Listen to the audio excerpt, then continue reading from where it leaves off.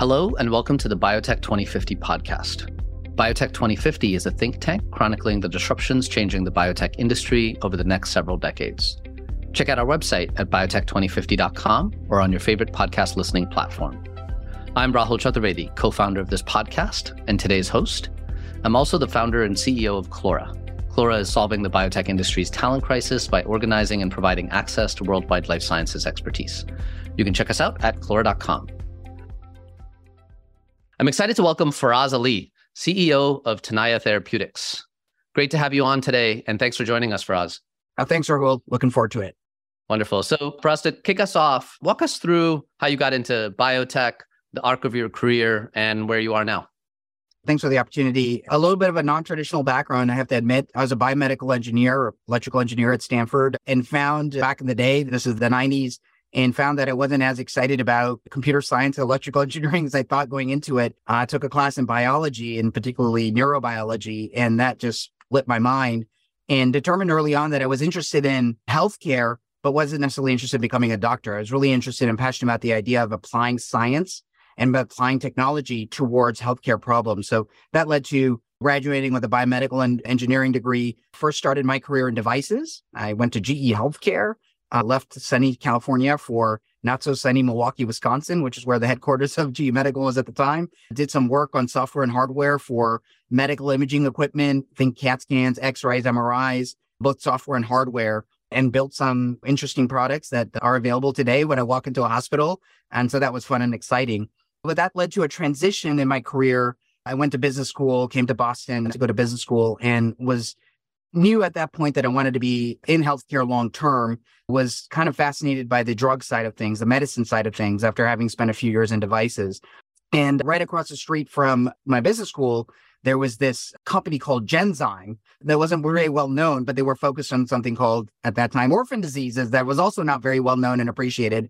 That also ignited my passion for healthcare and for this idea of situations where the science has arrived to do something good in the world, but nobody was really focused. Certainly big pharma wasn't focused on these rare diseases. And Genzyme said, our strategy is to be entirely about rare diseases and build an entire company, our technology, our science, our capabilities, our portfolio, our business strategy, our commercial model around rare diseases. That really interested me. That just struck me as something different, ignited my sense of passion, my sense of mission. And so my first job out of business school and my transition into biotech came by going to Genzyme Corporation, and I was primarily in commercial roles. And lucky enough, over a almost decade career at Genzyme, to be involved in not one, not two, but 4 product launches, first-in-class therapies, enzyme replacement therapies for severe, fatal, rare genetic disorders. That was a very, very gratifying experience, both because of the orphan disease and patient focus, as well as that opportunity to see the change in people's lives as a result of these medical interventions. And that's it. I was hooked. I kind of knew that I always wanted to be in biotech. I always wanted to be at somewhat of the bleeding edge of something that's new and underappreciated, and whether from a business model or patient population or therapeutic area perspective. So about a decade at Genzyme, after they got acquired by Sanofi, I was looking for my next gig. And right there in the Boston area, I came across Bluebird Bio. And at that time, there were 20 people in preclinical and private, and gene therapy was their area of focus. And that wasn't really a thing, kind of not like, unlike orphan diseases.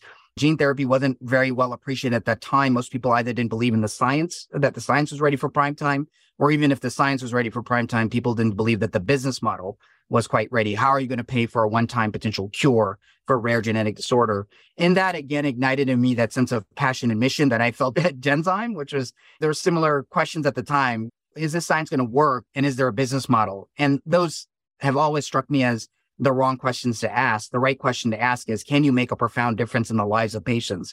And if you can make a profound difference in the lives of patients, then you will figure out smart teams that are willing to break out of traditional molds. We'll figure out the business model question. You'll figure out how to make that work. And so I joined Bluebird and got into the area of curative, one-time potential curative gene therapies at Bluebird. Was there for almost 5 years, saw multiple programs, including for rare genetic disorders and for oncology, using an ex vivo lenti program.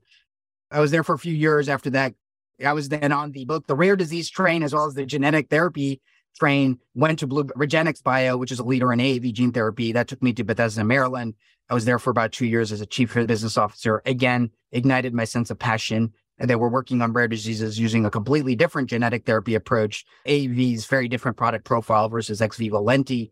And so 2 years there, family reasons caused me to consider a move to California. I had 3 young children at the time. So I was looking for my next gig, and I had to be in California, in the San Francisco Bay Area.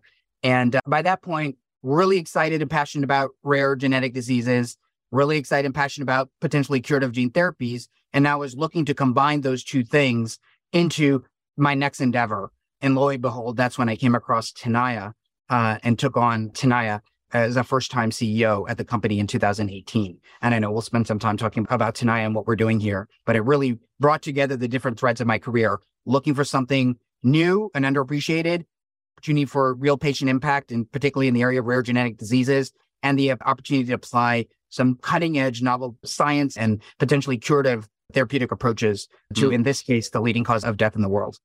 Great.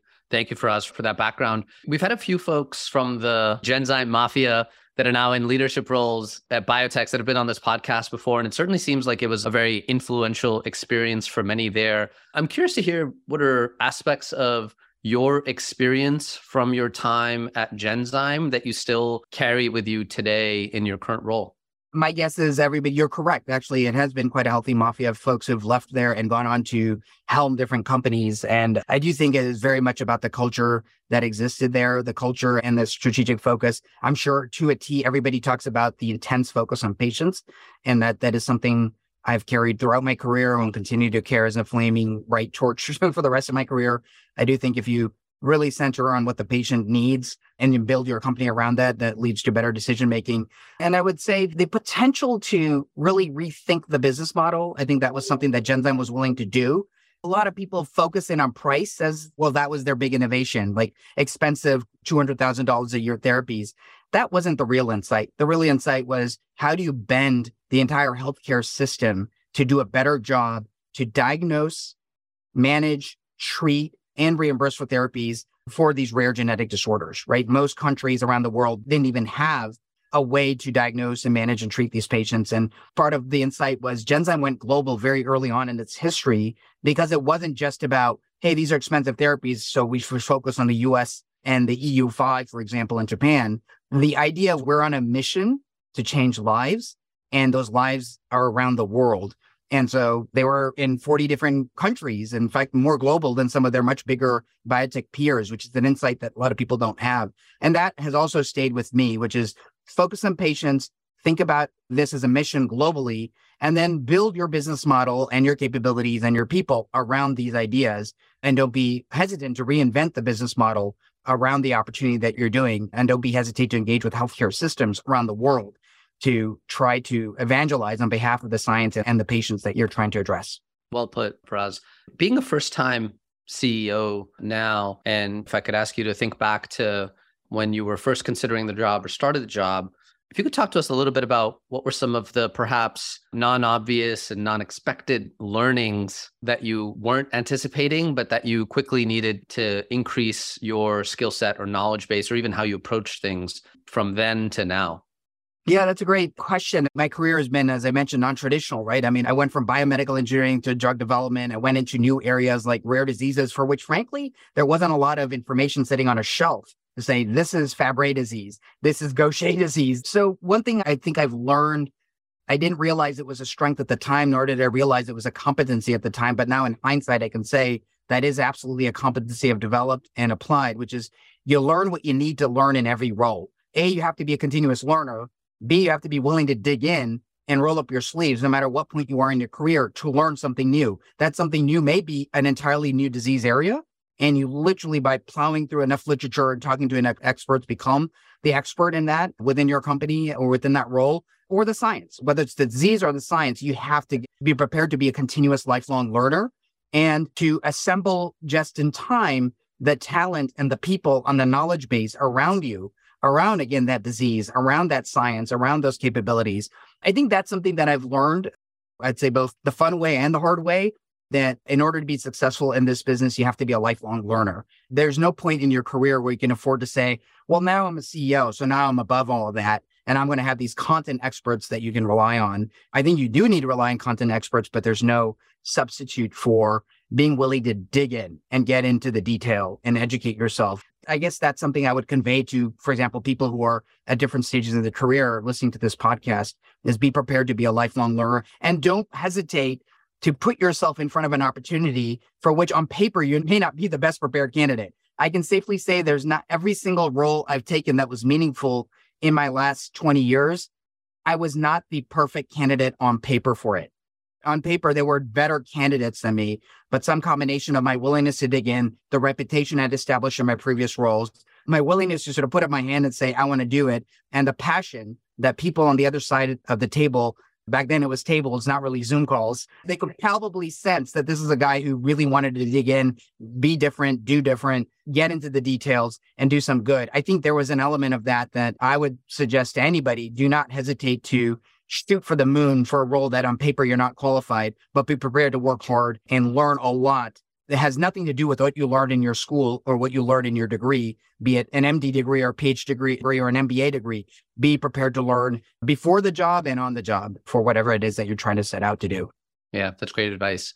Being a first-time CEO myself, I'm curious to hear how you've been approaching the emotional ups and downs of being a CEO, anything that you've learned about how to better navigate that for yourself, and then taking that a step further around how that has impacted your approach to your team as they navigate the ups and downs that are inherent in everything we do in biotech.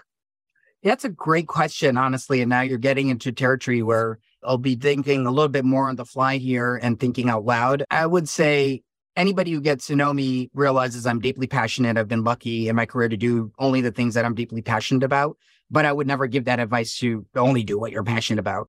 That works for some, doesn't work for everybody. But it does mean that I have high highs and low lows, right? Because the sense of mission means that every setback you feel a little bit more strongly, every success you feel a little bit more intensely. As a CEO, I think the passion can be effective and infectious, but you need to be more thoughtful about how you apply it. I do hear from employees, from investors, from board members that sense of passion comes through and that's infectious, makes me effective at evangelizing on behalf of the things that we're working on, which encourages investors to invest, encourages an executive team and employees to come on board, gives a sense of confidence of the board. But you do have to manage that emotion. So there are definitely high highs and low lows, but I have had to become more careful and more deliberate about when to show the passion or when to show a disappointment or how and when to do that, because you're setting the tone, you're setting the culture, and you want to model behaviors because people are looking at what you're doing. But that hasn't been difficult. It's just been something that I've got to be more deliberate about, and also recognizing the emotions and the ups and downs of the leadership team around me and giving them coaching. So I think managing emotions and managing your energy is really, really important. And what was effective when you were early in your career may not be as effective later in your career, and constantly being thoughtful about it. But thoughtful doesn't mean I would want anybody listening to this to realize you should always be your authentic self. I think something that we have lost a little bit along the way, particularly in this environment of more virtual interactions, is a little bit of that just good old fashioned, I'm going to get in behind a closed door with somebody and show some vulnerability, show some authenticity, engage with them, look at them in the eye, meet them where they are when you're having a conflict or where you're having a significant disagreement. You got to be yourself and you got to be authentic and true and not lose that sense of authenticity. And that doesn't mean that you're letting your passions run wild. So there's a difference between being authentic and being sort of passionate and being emotional. Being more thoughtful about that as a leader is something I've had to do. And just to double click on that for a minute, are there systems that you've put into place now to help you learn how to deal with those ups and downs in terms of just how you work and how you structure your day or your week? Yeah, that's a great question as well. I would say not just for me, but for my entire executive team. I mean, one bit of insight here, Tenaya, we're doing some incredible stuff. I know we'll talk about Tenaya specifically in a bit, but a lot of the leaders over here are first-time leaders themselves. I'm a first-time CEO. I have a first-time chief medical officer. I have a first-time chief technical officer, first time of a lot of C-suiters in their role. And so one, with that comes a humility that, look, none of us have a playbook. And by the way, even if you do think you had a playbook, you got to park it at the door because what you're trying to do here is different and unique. This is my third startup between Bluebird, REGENXBIO, and now Tenaya. third time joining a company in the first 20 to 30 people, and then watching that company grow and go from preclinical to clinical transition and from private to public.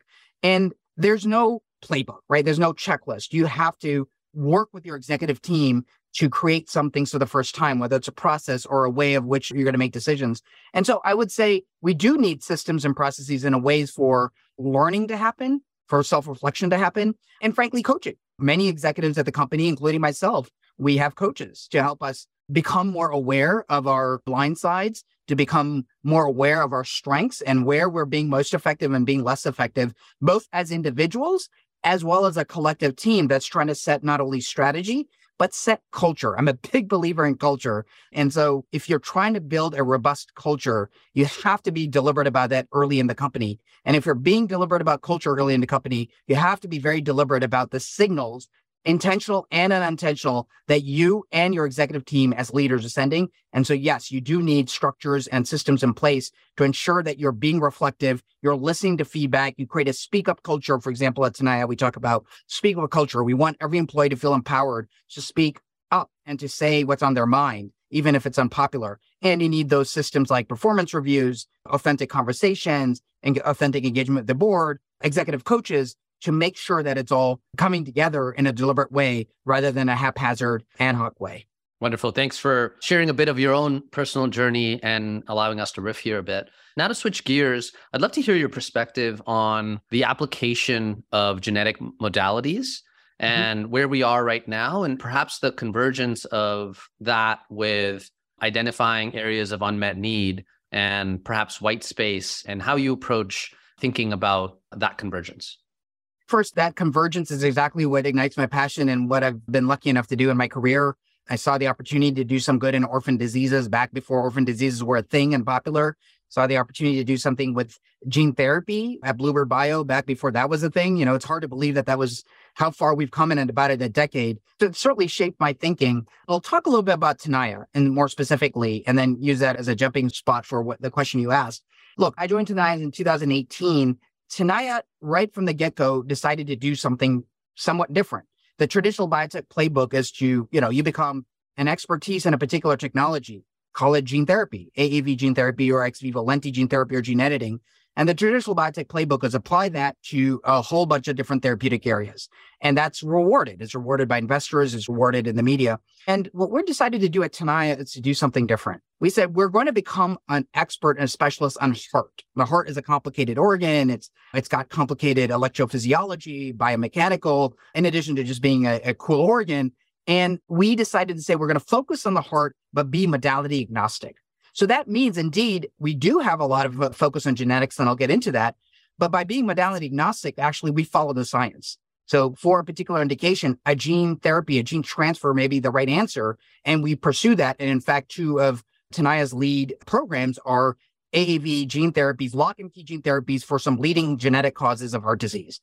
But we may also look at a particular indication and say a small molecule is the right approach there, either because of the fit of the science and or because of the fit with the market and what that product needs to be successful. Yet another therapeutic area or subdivision within heart disease may be more amenable to gene silencing or gene editing. And again, we follow the science. So within Tenaya's early portfolio, we have gene therapy, we have gene editing, we have small molecules, we have cardiac regeneration. If a patient loses heart cells, there's no therapy on earth that can put those cells back, for example, of a heart attack.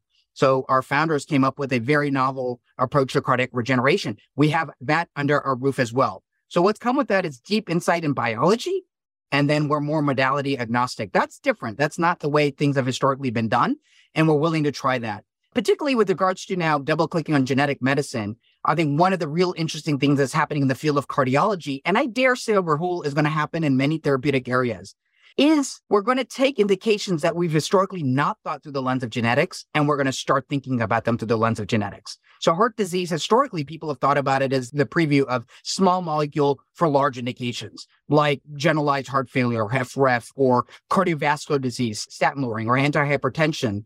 And now, though, we are understanding that some patients who are dying of or have early morbidity due to heart failure, we now actually understand over the last 20 or so years the genetic drivers of that. There's a whole field of genetic cardiomyopathies. So Hypertrophic cardiomyopathy, we now understand the long tail of genetics of that. Dilated cardiomyopathy, we understand the genetic targets.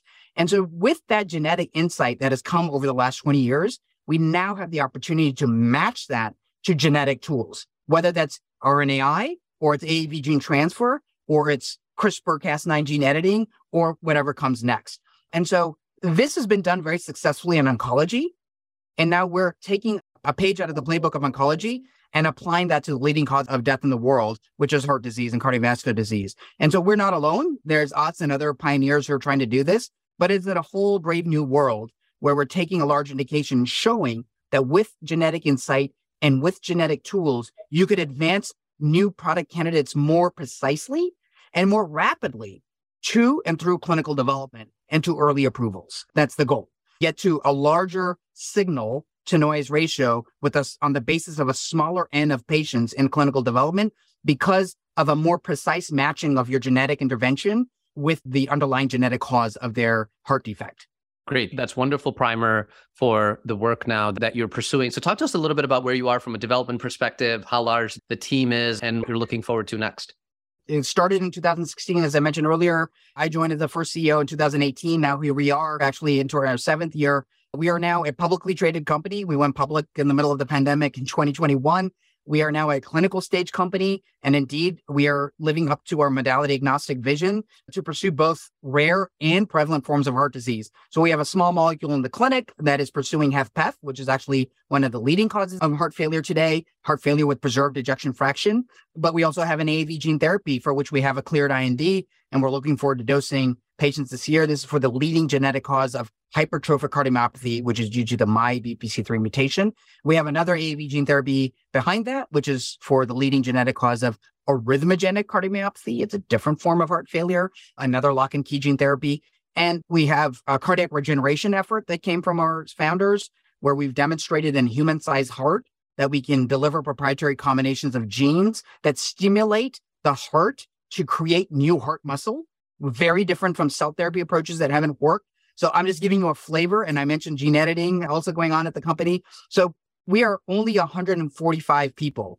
So sometimes people get quite amazed at the breadth and depth of capabilities and science going on over here. And that has required some thoughtful, deliberate choices about what capabilities in science to internalize and what capabilities in science to externalize and rely on external parties. For a 145 person company, we have a deep research organization, about 50 people there. We have our own manufacturing capabilities, both non-GMP and a GMP facility, so about 50 people there. We've got a healthy and growing development organization that is capable of pursuing both a rare genetic disease as well as a program like HFpEF, which is a prevalent heart disease indication. So we've made some pretty deliberate choices about where we've hired and what we've internalized and what we've chosen to externalize to pursue a very rich set of opportunities. It certainly seems like, given the fact that you are modality agnostic, but very focused on a particular therapeutic area, that can be quite complex from a team building perspective. Curious to hear your own mental model around where you've arrived in terms of what a good team looks like when you're taking that approach, which I think is quite unique and interesting. I would say the short answer is, like for every startup, Rahul, you got to go for people who are going to be, I guess it's an overused term, but great athletes. You hear this very often, right? This term of great athletes, but not just at the executive team level and the CEO level, but down to your scientists, right? We look for people who we think they're not just, in fact, a lot of our scientists and a lot of our most productive scientists weren't necessarily gene therapy specialists. They were just great molecular biologists. And we paid very close attention to hiring people who we thought, well, we could apply them to this project, that project, and that project. And by the way, those three projects may be very, very different, but they were just outstanding talent. And so we've gone with a great athlete, best athlete model. We've gone with people who are excited by and comfortable by both the risk and ambiguity that comes with pioneering in new territory. I mean, a lot of the things, as I mentioned, with first in class, there was no proof of concept before these individuals generated that proof of concept for what we have done preclinically and now what we're taking into the clinic. So I'd say we've been very thoughtful about the kind of people we've hired. And there are not too many true specialists. We've got a sprinkle of here's some people who have some experience in gene therapy. Here's some people who've got experience in cardiology. Here's some people who've got experience in rare diseases. There's some people who've got experience in manufacturing and the complexity of manufacturing, including across multiple modalities. So in every chair, we try to be thoughtful and deliberate. We're looking at person not only through the lens of what we need to hire for that role, but what can they bring that helps us across multiple areas of need for a rapidly growing company that's trying to do something that in many cases has not been done before. But we have had to make choices. Like, we're modality agnostic, but we can't possibly build up both a gene therapy expertise as well as a small molecule expertise, right, with medicinal chemistry, as well as an antibody expertise and a gene editing expertise. So we've been clear that our early areas of focus are, we're very good at AAV and viral vector gene therapy. We have capsid engineering efforts, promoter regulatory engineering efforts. We have our own non-GMP and GMP capabilities with upstream, downstream, analytical developments. So we've double clicked on that. And a lot of those skills are relevant as we pivot into gene editing or gene silencing, for example. But we chose not to, for example, have a medicinal chemistry group to work on small molecules, because we think those capabilities, there are enough CROs out there who, if you give them a target and give them an initial backbone, can very rapidly develop a pretty compelling small molecule, which is exactly how we developed the small molecule TN-301 in our portfolio today for HFpEF. So making those choices about what do you think you need to be great at and where the science is differentiated and will predict your future success versus what can you afford to outsource where there's enough good capability out there and we can rely on that. And those choices, the decision you make today may be different than the decision you make 3 years from now or 4 years later. Being able to be nimble and pivot in the direction of where your science and strategy and portfolio is taking you versus saying, we made this choice 3 years ago, we're stuck with that choice. I think you have to be nimble. And that's something we can carry forward into the discussion as well. This idea of being nimble, just in time, talent, and capabilities. Great segue. So curious to hear your thoughts on, as we think about the future of biotech and what are opportunities that we see to increase efficiency and value creation. I'm curious to hear your point or your perspective on rate limiters that you see to value creation currently, and what are the different vectors to pursue in terms of more nimble assembly of teams and perhaps even business model innovation overall in biotech and pharma? Yeah, it's a great question. And I think part one, the answer is talent. And part two, maybe is strategic focus. And part three is a little bit of imagination, creativity and imagination. So what do I mean by that? Talent. I think we're in a period where, putting aside the current market environment, which is pretty brutal, but in general, we're in an era where there's a lot of capital out there. There's more capital than it's ever been. Yes, there'll be cycles of booms and busts, and we're currently in a bear cycle. But in general, there's more capital available than ever to pursue new ideas. In fact, some companies get too much capital. And there's more science emerging than ever, right? I mean, the rate at which, pick a topic and PubMed will show you just a hockey stick of publications and a hockey stick of patent applications. And if you look at Google patents, so we have more science than ever. We have more capital than ever, but talent isn't keeping up pace. So we are having to take bets on early. I'm a new CEO. A lot of I mentioned my executive team or first time in their role, but talent is one of the rate limiting steps. We just don't have enough talent to assemble around all the capital and around all the ideas that we have to shake out. So I think that's a rate limiting step. And there's no single silver bullet about how to develop more talent, but you're clearly going to have to take more risks on people because there's a shortage of talent. And you're going to have to be very thoughtful and deliberate about your talent pool and how you're going to deploy it and how you're going to sort of avoid single points of failure. You've got one specialist in something and you need other people. So talent is one rate limiting step, I think, for our entire field. We've got capital, we've got science. I said about a little bit of creativity and focus. There are so many opportunities emerging as a result of all this science and insights. I mean, every day, more papers, more genetic insights, more genomic insight. The rate in scientific innovation and insight generation has gone fast and it has increased and it's only going to go faster. So I think the old model, it's not going to go away, but the established big pharma model that, look, we're really good at this and that's all that we do. We're really good at this therapeutic area or this modality. And that's what we do. And we're going to build these super tanker capabilities around, research and development and even commercial. And that's what we do. And we're going to ignore everything that doesn't fit into one of our core competencies. I think on one hand, you need more focus than ever, but I think you also have to be more nimble than ever in terms of your areas of focus. So if you see an adjacency, you see some new insight, I think my hope is when you project out to 2050, Rahul, one, we'll see some disruption of the top 10 big biopharma companies there today that you'll see some new names. Moderna is a new name that's emerged in the last couple of years. And I hope that you're going to see some new names in that list because there are companies who are willing to think differently about a modality, about a therapeutic area, about a business model in a way that allows them to have rapid success that's hard to replicate. So companies are going to need to be better at assembling talent, insight, strategic focus, capabilities, even a business model, not quite just in time, but more nimbly than what they did the last 5 years may not serve them well the next 5 years.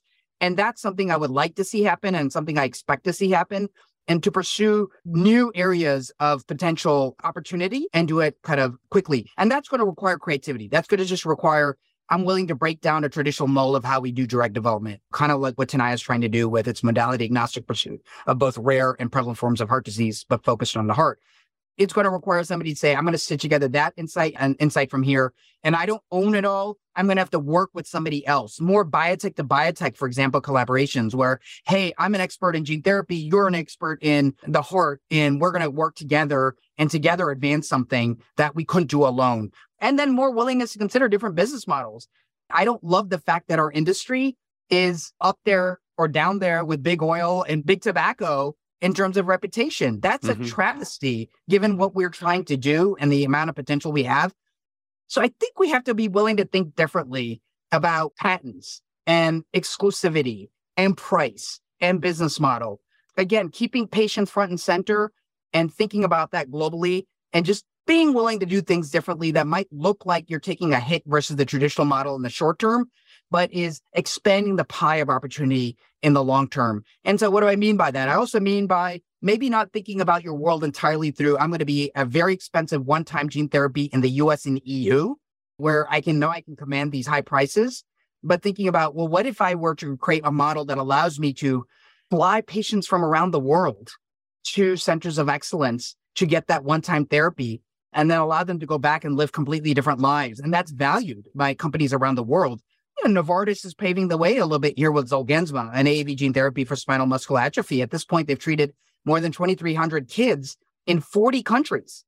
That means that they're not just focused on the US and EU5 and Japan. They've clearly gone a level below. In there's a kernel of insight that there is a lot more opportunity if you're willing to widen your aperture about what's possible, both in terms of business model and go-to-market strategy. And so I would hope to see more of that over the next, I guess now, 30 years leading up to 2050, Rahul. And it's going to require courage, creativity, focus, and a really different kind of biotech model, a very different kind of biotech leader to do that and pursue that.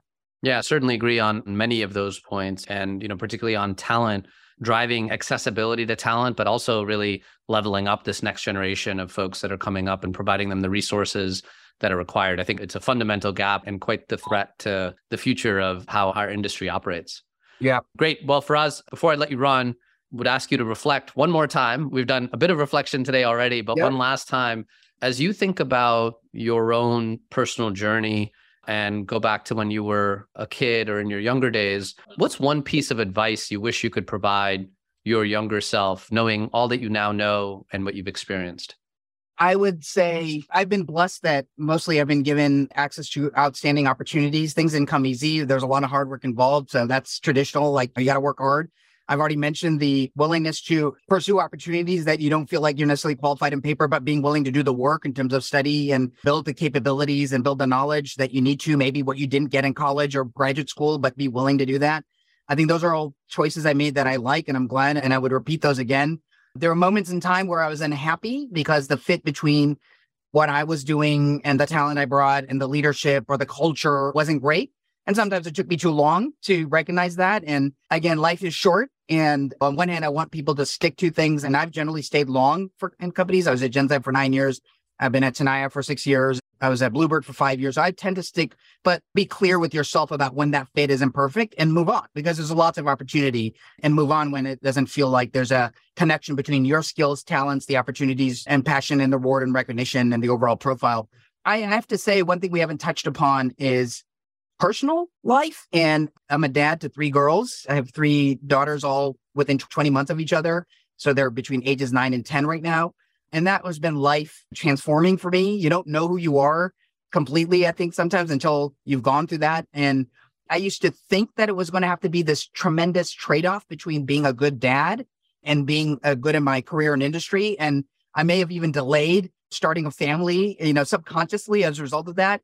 I think we're in a whole new world, in a whole new era where I think great leaders find a way to be good at their job and good at their home. And I think that the moment has never been better to be in a culture and environment that is supportive of you in your career, but also supportive of you as a father, a mother, a son, a daughter, a spouse. So I would advise my younger self to make sure that you're always keeping that in mind, not just pursuing the science and the passion, but does the leadership and the culture support me as a person? And where that has happened for me, that has actually been where I've gotten the greatest joy, where there was a leader and a leadership and a culture that supported my evolution as a person, my transition being a married person, my transition to being a father, and my transition to being a father of multiple children. There are companies that support that more than others. And I would advise my younger self to pursue the personal goals and to keep that in mind, both as early in your career when you're selecting companies, that what's going to be a company that will support my evolution as a person and a father,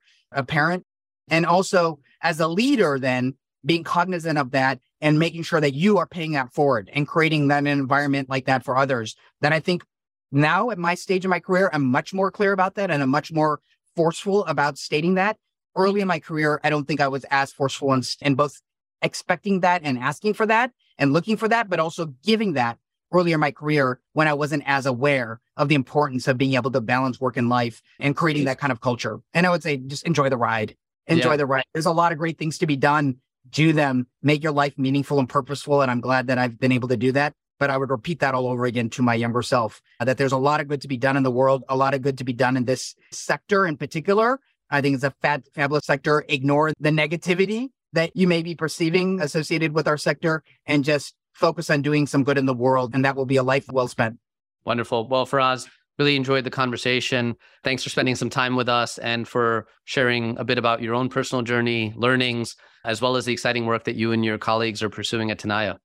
Yeah, you're doing important work here yourself, Rahul. This is so great. I think our industry needs to share more with each other. And this biotech podcast, I'm looking forward to going back and binge listening to a whole lot of past podcasts. And I would advise your listeners to do that as well. We need that. Nobody has all the answers. The network is the computer here. And there's a lot of great talent and a lot of great perspectives and experience out there. Your podcast is a really important way to bring that out. And so I thank you for the work that you're doing to benefit our field. Yeah, really appreciate your support, Faraz. Take care. Thank you for listening to this episode of Biotech 2050. This episode is hosted by me, Rahul Chaturvedi. If you enjoyed this episode of Biotech 2050, please subscribe to our podcast and leave us a review. Also follow us on Twitter and Instagram at Biotech 2050 Pod. Again, that's Biotech 2050 POD. Until next time.